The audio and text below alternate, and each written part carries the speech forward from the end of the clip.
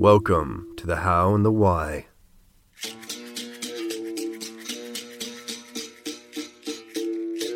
With John Barrett Ingalls. Exploring and celebrating the creative process and the creative purpose of authors, editors, and artists that make up and inspire the Black Hill Press family. Black Hill Press is dedicated to the novella. We believe a great story is never defined by its length. Let's get creative.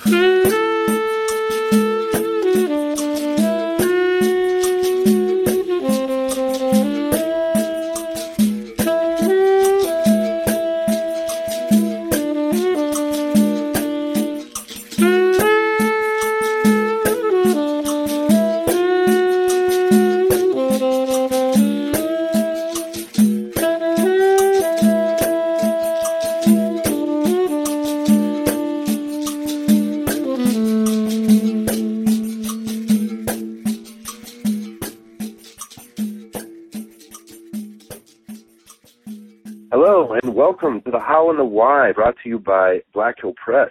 My name is John Barrett Ingalls, and today we are connected with Pepper Chambers, author of Harlem's Awakening. Welcome, Pepper. How are you? Thank you so much. I'm happy to be here, and I'm great. Thank you. Good. And right now you're currently, you've hunkered down in Arizona to write the next book. Is that correct? This is correct, yes. I'm at my mother's in Tucson, and I'm calling it a sabbatical now. Kind of, how parents are. I'm helping her out with some stuff around the house as well, but I'm definitely here writing my novel and being a Tucsonian, I think it is. That's good. Well, thank you for giving us the opportunity to talk to you. Tell our listeners really quick, give us a brief overlay of Harlem's Awakening. Sure. Harlem's Awakening is a 1940s novella about a girl named Harlem, and she is abducted on her way to Harlem, New York, and she's abducted by these two horrible women, Ruth and Mary, who take her to Lady Magdalena's brothel in New York, and she must dance her way out of this brothel, and it's about personal journey and female empowerment, and of course a little bit about the sex trade, but it's really about even when something not so great has happened to you, that you can find triumph out of it. So that's what it's about. Now, we were just talking a little bit ago. You're a part of a burlesque group called the Brown Betties. Yes, I created the Brown Betties in 2005, and it's that show is called Harlem's Night. And it's also 1940s, and it's a story about a woman looking for love in all the wrong places. And it's got singing and dancing and acting. It's a dinner theater show. And I created that because, honestly, it's called the Brown Betties because I wanted to be a pussycat doll. I love Betty Boop. And I just kind of combined the art forms and created this mini musical. And that's where the Brown Betties started. And they show up in Harlem's Awakening as well as the main character, Harlem. So they're all connected story-wise. When you were performing with the group and doing your other show, was this kind of like hints, shadows of a backstory that you had in your head that you just felt like, I need to get this out? Yes, definitely. Yeah, and I wanted something that had a multi-platform kind of thing. What I really envisioned was that people would come to the dinner theater show and then they could have this book to take away with them. And I'm writing the screenplay as well. I've written it, but it needs, I can do another draft. But the point is that I just wanted this world created around the main character Harlem, and what you see in the dinner theater show is actually after what happens in the book, where we are now. So she's become a more developed person. She's found it. She's looking for love, whereas in the novella, she's very much not even anywhere close to it. So. So it's kind of a trilogy, but the dinner theater show came first, physically. Yeah. So you do have it set up to be a trilogy. I do, yeah. Do you already have the whole three storylines outlined? Are you like charging ahead, and or are you see the whole end goal for Harlem's full journey? I do, yeah. I do. Not like say morbidly anyway to her death, but I definitely see where she goes as a woman and on her journey to find herself and to find love and to find family and all of that. So I definitely see where she goes. So I have it mapped out for her. It's exciting. That is exciting. Thank you. And right now you're currently working on the second one? I am. And like you said, I'm excited. I have it. I know where she's going. So now it's that interesting part of filling in the holes and all the holes I didn't know clearly, because that's a fun part of writing. But now I've just had some new experiences in my own life, and so I'm like, oh, I can do that, and she can do that, and so it's fun. I'm excited about it. It stays really fresh for me, so it's cool. Now, reading this Harlem's Awakening, the first one, are they all going to be like Harlem's Awakening? Are they? Is it what are you calling the trilogy? Great question. I mean, it's I guess the Harlem trilogy. So it's we've got Harlem's Awakening, Harlem's Night, in the book that Black Hill Press did in the paper, the anthology with all our short stories. I have a short story in there called Harlem's Trial. So it'll all pretty much start with Harlem, her name, and then what's happening with her. So her beginning. I think this next one will be Harlem's Beginning. I'm still working on that, but so. Beginning, awakening, night, day, something in those range. The trial, which is a beginning. So, yeah, somewhere in there. So the story starts off in the South, and you have a great handle of the writing the dialect and adding these beautiful, I don't know what to call them, colloquialisms, but your language of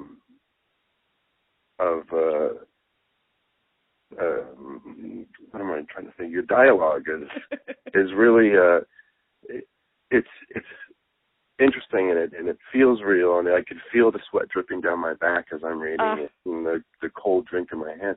I'm just curious, where do you have a relationship to the South or to Harlem or to New York? I do. Oh, to New York, definitely. I lived in New York for 5 years, and I've kind of always been obsessed with it. And what I will say, too, I think that living in New York and living on the train, or living on the train and listening, I'm a great listener, and so I really got into character study, being on the train and being on the streets, and I listen to what people say, how they say it, and then, on the train you have the benefit of looking at their body language when they're talking and all of that kind of stuff. So I wasn't always spying on someone, but I kind of like a natural, I guess, researcher or something. I love seeing what people do and say, and so I have that, and that's kind of where some of the New York stuff came. And then I do have a friend. My best friend is from Greensboro, and she's got her own cadence. She's not as tied to the area anymore, but I that kind of study, like definitely from real people, and then I just do as much research, additional research as I can in all kinds of different ways. But I thank you for enjoying that part of it, because that part that really makes me happy too. So I love being able to put that. Mm-hmm. Your character Jonas has such a way, your characters are they're I want to say that they're broad, but they're very specific. And he in particular, with the way he talks, with that Southern hospitality where, you hear the compliments, you see it, and it's, thick and viscous and hard to tell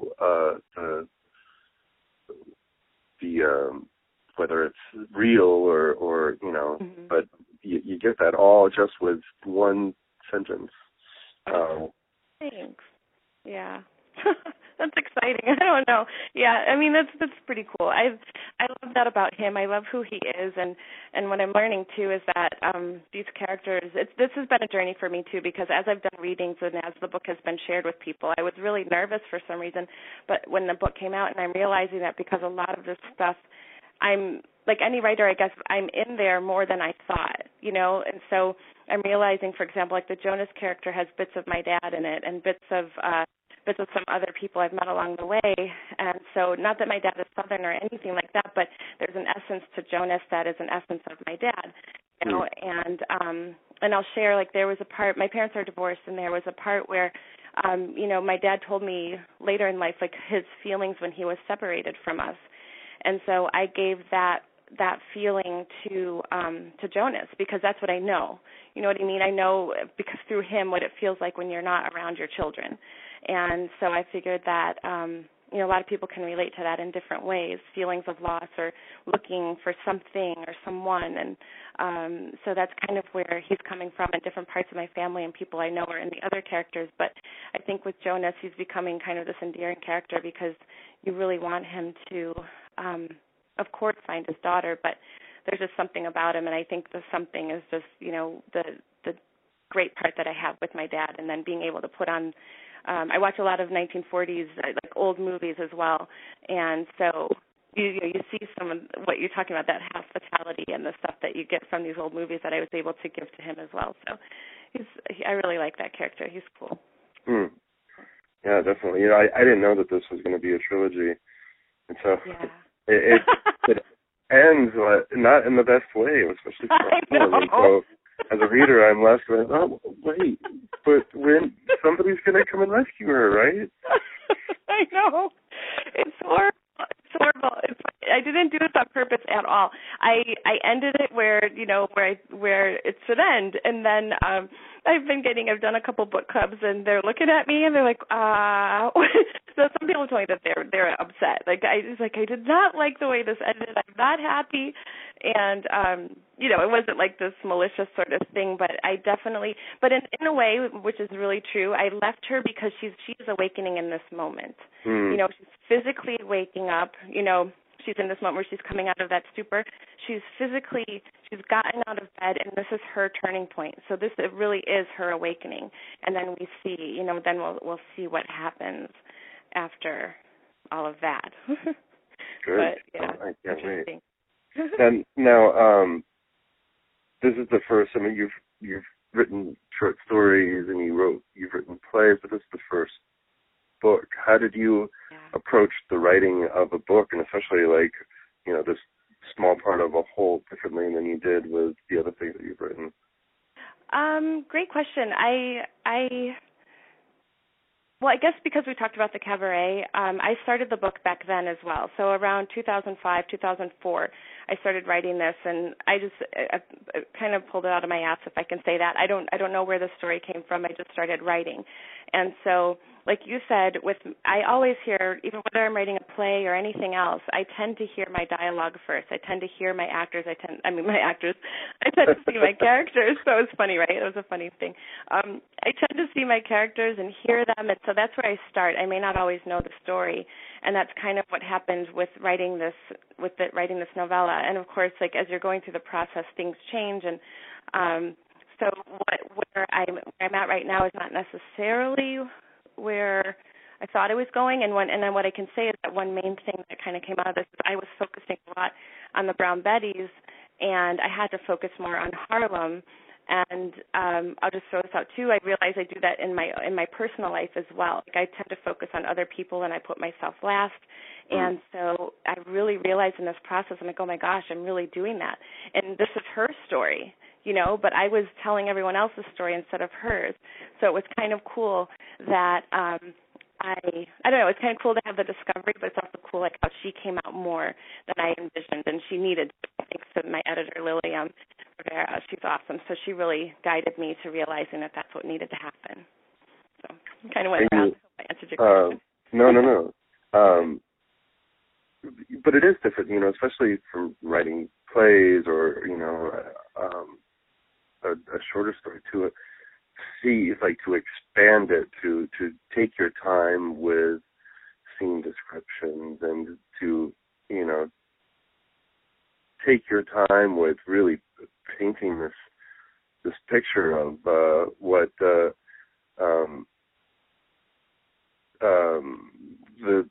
city looks like at that time.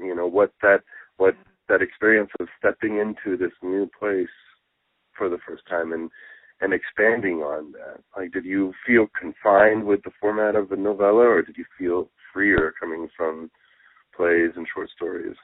Oh, I felt so much more free. I felt like I just had more space, literally, and then I got to do more describing in the way that I wanted to. If I had to cut, again, with Lillian helping me, I was, I don't need that. I had a lot of telling instead of showing because I just love the words. I just love, like, how can I make this sound and look the way I want it to? So I really enjoyed having the space to do it. But I definitely like this medium, and I'm excited to say this kind of the word finally, because I used to write a lot of short stories when I was younger, and I mean, like, 8 and 10 was what I mean. Because I had a journal back then, and I used to write short stories. But getting back to this it's been really fun because I enjoy the art form a lot. It's cool. Now, after the book was published and released, a whole other job that I don't know if you had ever expected came up of actually promoting the book. And I know you've done a lot of readings with that. Tell us a little bit about your experience of, okay, I have this, I have my book, I've seen it, I've already went through those experiences of looking at my name on this thing. Now what do I do? Now what? I'm laughing because it's a process, man. It's like I'm excited because I do have a marketing degree, and I was laughing with my parents a while back because I wanted to have this performing arts degree, but my dad was very much like, you need a business degree, and the compromise was marketing. And so, but that degree and that knowledge has helped me so much in my career. And so, and again, because I've written my plays and produced them and had to promote them when the book came out, I had the mindset, okay, great, we go promote it, but I still need to learn this industry. So that's what's been, if anything, like that's been my learning curve and figuring out, okay, what do I do? Like, who is interested in this book? Like, really, what is my market and that kind of stuff. So I've enjoyed the challenge of getting it out there, but it's a big, it's a big pool, it feels like. It's not like people come to a theater and look at something. You have to go find them. And, so it's been interesting, I'll say, because of course you want millions of sales or hundreds of sales. I forgot how many I have right now, but it's like you see, I'll use an example. So I was first published with a book called, by Ava Chin, and it was also an anthology of short stories. And her new book just came out on Simon & Schuster. It's about foraging in the forest and her personal journey to find food and herself. So it just came out on Simon & Schuster, and I'm getting emails from her, having this big publisher behind her and marketing engine, and like, oh, I'll be here and here and here and this and this and this, and the book comes out next month. I'm like, ooh. Now I see what this process is really like. We're independent publishers. It's great. I love my family. I love the Black Hill Press family. And so, but learning that, there's this process of doing all this work before the book comes out. And my book came out in January, and now it's July, So looking at things like that, you start to feel behind a little. But I'm loving that it's, in some sense, it's my book. There's right. Black Hill Press is awesome, and we all work together. But at this point, there's no one telling me what to do. I get to learn, and my family's helping a lot. They're constantly like telling friends, buy the book, and so it's all I can say is it's interesting. It's an eye opener. I do love the process.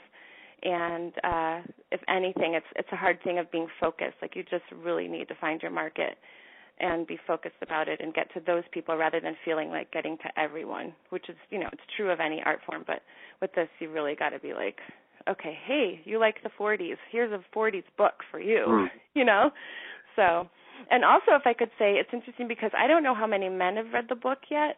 So, you and my family, and there's a few other men, but it's been geared towards so many women. So if you feel like it, I'd love to, hear what you think, or if there's anything that you even feel like being a man, felt different to you, or if it even matters, or anything like that.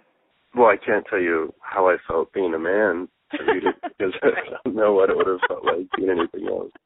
But, no, I mean, like I said, I definitely think, and I can tell, I'm an actor and I write as well, and one of my favorite things being an actor who writes is writing dialogue, just like you said, it is definitely, because I'll hear it in my head, well, no, it's like looking at a script and saying, oh, I would read it this way, and that's how this person would say it. I would, make it how I would say it, and I really feel that you accomplished that. This is how these people will talk. Okay. So aside from that, it's like it's not a chick book necessarily. It starts very graphically. Not in a graphic, it's a very graphic thing that happens at the beginning, and you did it in such a beautiful way. But,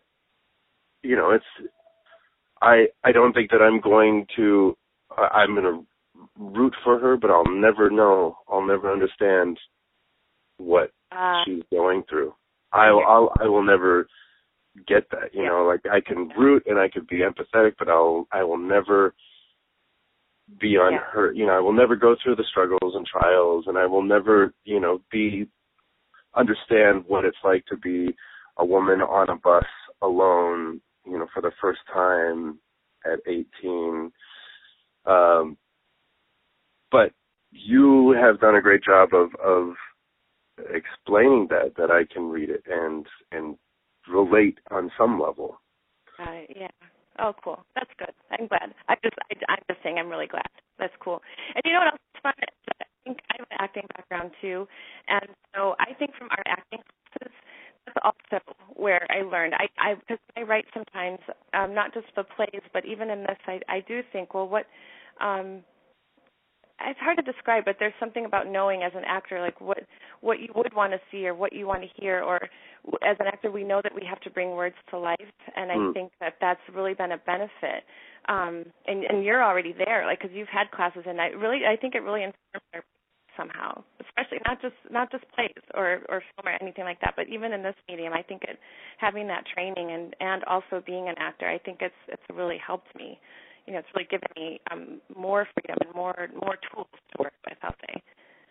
Right, and we study, not just dialogue. We study like, all right, well, what is my motivation? What is the objective here? What is the arc of this scene or chapter? And how am I going to go about, as an actor and a character, how am I going to go about getting what I want? And just having that understanding of this is how you write characters, because characters need to have a motivation. Characters need to have a want and a way about getting what they want. Yeah. And, and in this book, you're really kind of seeing Harlem she's kind of at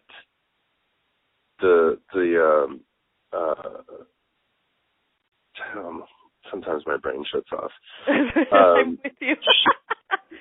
She's not necessarily going after anything. Her big choice, other than everything that happened at the beginning, was stepping on the bus. And then once she stepped on the bus, she was kind of at the mercy of everybody else, and kind of, just being herded into into this new world.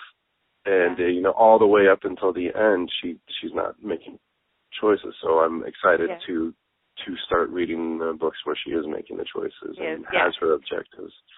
I agree. Yeah, me too. And then that's the funny part too, is like even though, like as people, we make our choices, but there's parts of my life where I felt like that, where you're just like, I feel like a good portion of these past couple of years I've been reacting, and so I'm like, oh, I want to say like, yes. I know this sounds weird because I've said, yes, I want to move to New York. Yes, I want to move to LA. Like, I've definitely done it. But I think there is a part of us where you're just like, oh, someone lead me, or what's next, or, so there's that undercover sort of thing, because it also just makes it so much stronger when she will. What you just said, like when she does say, like, this is it, this is what's going to happen right now in this moment, and then it is a catalyst. And I just think it's an interesting part of life too, because I think it happens to us in different ways, different levels. Right, and how we deal with it. And, yeah. Because it can be scary to make a choice. I wonder if that's like another part of being an actor, is that, well, all right, tell me where's my mark? Tell me where to go, and and then I'll do my thing, because I feel that too. I'm like, where's my director? Where's my life director who's going to set the scene and make me look good. Exactly.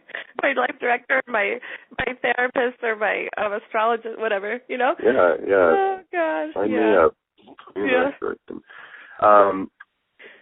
We are almost we're about out of time. So I want to say thank you, and I really look forward to reading more. Thank you. And so you're, as well as, oh my goodness, my brain is not working. That's what happens after Saturday night. Aside from publicizing Harlem's Awakening, you're also working on the next one. And how are you finding the balance between the two, or is all of your attention going into the next one and kind of just hoping, or is it just spinning plates? It's been I'll say the way the whole Brown Betty's project has been, everything's kind of in tandem. And I just want to mention that we talked about marketing, and I had this great opportunity to turn the book into a one-woman show that went to Prague and actually was nominated for Performance Award, which is cool. And I performed. Yeah, congratulations. I performed. Oh my God, thank you so much. Because you know what else? Like leaving LA. I'll try and be fair. Like leaving LA, I forgot, like honestly to say it, I forgot how good of an actor I was, and also because I just had been focusing on writing so much. So to get to Prague and to be up there, my show is a show with a book about a book. So I'm literally holding the book in my hand and I'm acting out the characters, and I'm dressed in 40s attire and all of that. So I bring the book to life, and the show was the first 3 chapters. So to have this incredible gift to not only write this book but then perform the characters in that way was invigorating. It was lovely.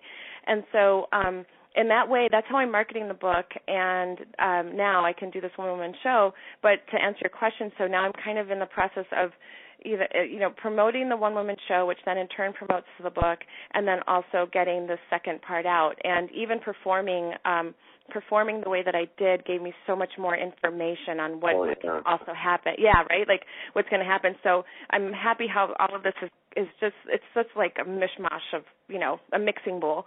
And so I'm kind of, but I'm definitely, again, like we started, I'm in Arizona. My job now is to focus on getting the second book out. And so, kind of half and half, like maybe 90% into the new book, and I'll say I'm not good math, but like 25% into still trying to promote, because, you got to make your money, you got to get the book out there. So it's different when, you're wearing all these hats, but it's cool. It's great to share it. I'll say that much.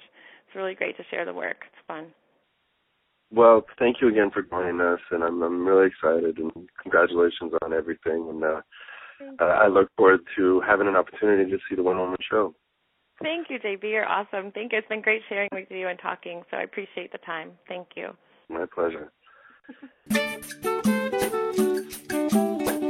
This has been The How and the Why by Black Hill Press.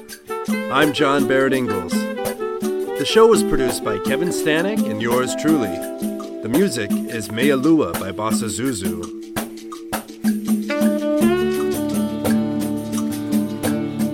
I wanted to thank everybody for your creativity and your inspiration, and to remind you all to keep making art.